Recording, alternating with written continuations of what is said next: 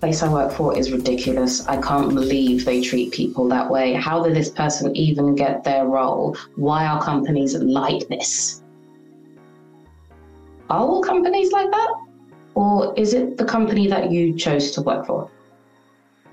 Let's talk about it.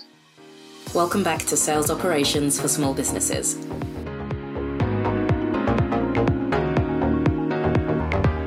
I'm a very, very big believer in this. I guide people on this a lot, particularly when they're starting out in sales operations in their career. But honestly, I think people at all stages in their career can learn from this.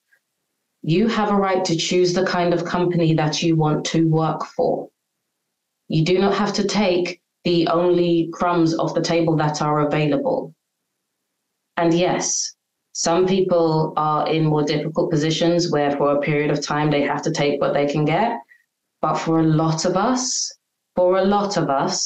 we do actually have more time. For a lot of us, we can be more discerning about the kind of company that we want to work for, the kind of company with the kind of values that match our own, that they actually live rather than just putting on the website. We can choose, we can have discernment.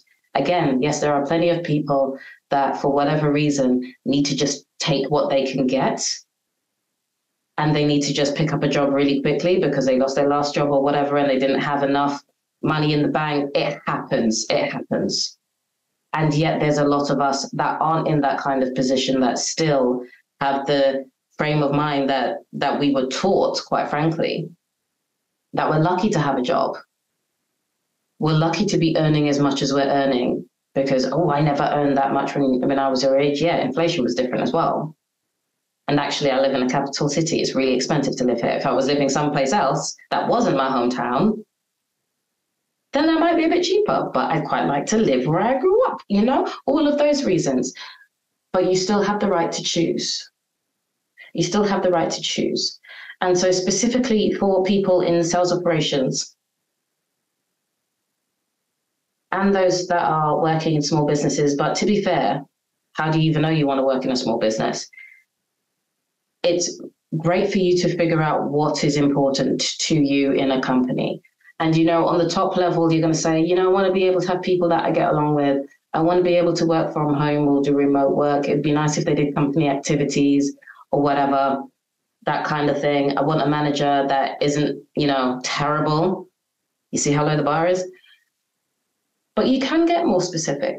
So, for example, I don't want to work in large businesses because there's a different ethos, there's a different methodology. You really do have to work with the culture that's been pre-existing there for the last 50 years or however long. And we're going through a great period of change at the moment where people and companies and the owners of those companies are growing and developing.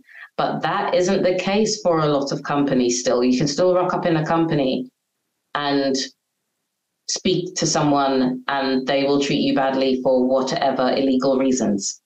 And that could be normal. But they might pay well. So what means more to you? Does the money mean more to you? Are you in a position where you could be treated badly because of your demographics? And so does that mean more or less to you?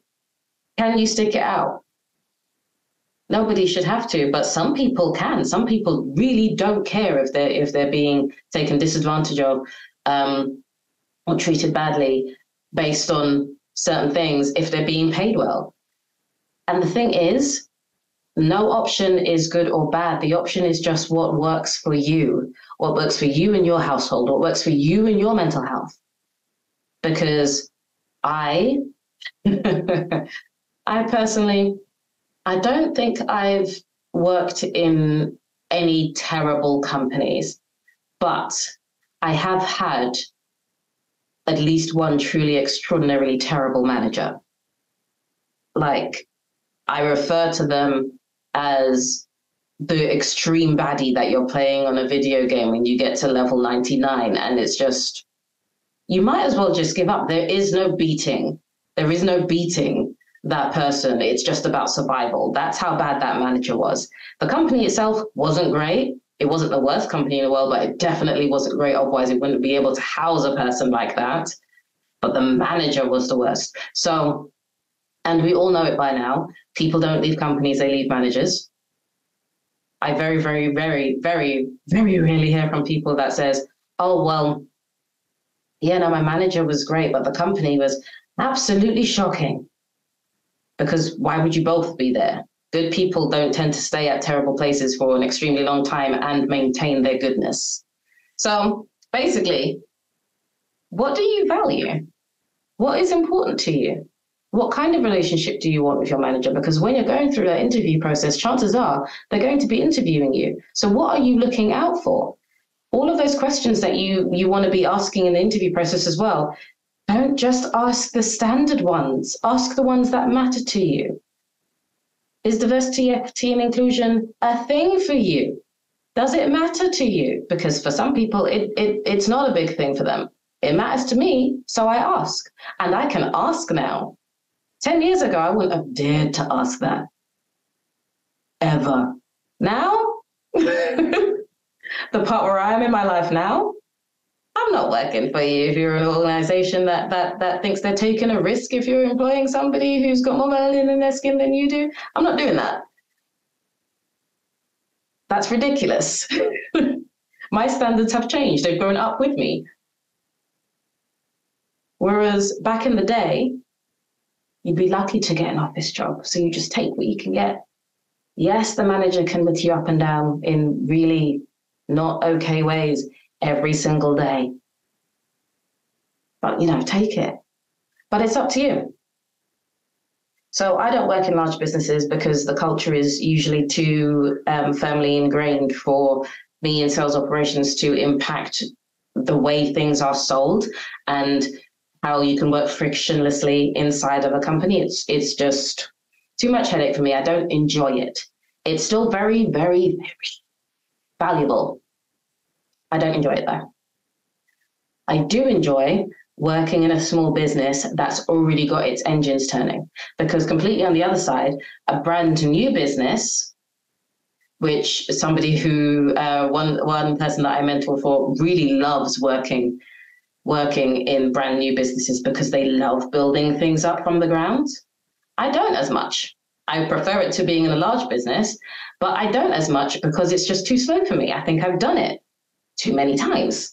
I've done it over and over and over again. And so therefore, I just don't get as much fun out of it as I do in a business that is already sailing and you're repairing parts of the ship as it's going to its destination, its next destination. That's where I get my kicks. And that's what works specifically for me. And so when you're in a company, and yes, there are several flavors of companies and managers that are terrible, you do also have to ask yourself, is it that I find this company, is it that this company is bad? Or is it that it just doesn't match my expectations? And if it doesn't match your expectations, that doesn't mean you need to be beating up on yourself. That's just a trigger to say, do you know what? I probably need to find a different situation, because somebody else would look at my situation and think, oh my gosh, this is amazing. But if it's not right for you, then it's not right for you. You don't have to change your standards because several other people would be lucky to be in your position. If it's not working for you, if it's rubbing you up the wrong way, go. I don't mean hand in your notice today and then just be jobless for ages, but know what would work for you and what doesn't. And if that means you might have to spend a few years trying to figure it out, it might mean that you're having to go to networking events and talking to people about what it's like being in organizations of different sizes, being in different industries. Like, for example, I've never done sales operations for B2C, so business to customer. I've never done it directly like that. I've always been in B2B. I'm sure I could figure it out, but I don't want to.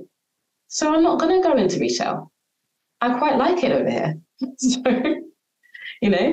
and so it's really up to you. And I would encourage you to take responsibility where you can for the things that you can control. And yes, companies can change over time, but you know what? So can you. You can find another job. And yes, I know the market isn't always helpful to us like that, but it's not like that all the time. It really, really isn't. There was a period of time Well, I remember talking to one of my really close friends, figuring out my projected salary over a long period of time.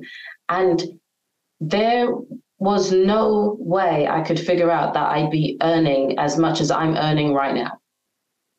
It wasn't possible. Now, partly the reason why it wasn't possible based on those calculations is because I was being underpaid a lot for a long time. And I didn't read the books yet, because some of them didn't exist yet, about how to push for pay rises, or I definitely wasn't instructed to, find a new job, because that's usually where you get your bigger pay bumps, is by finding a new job.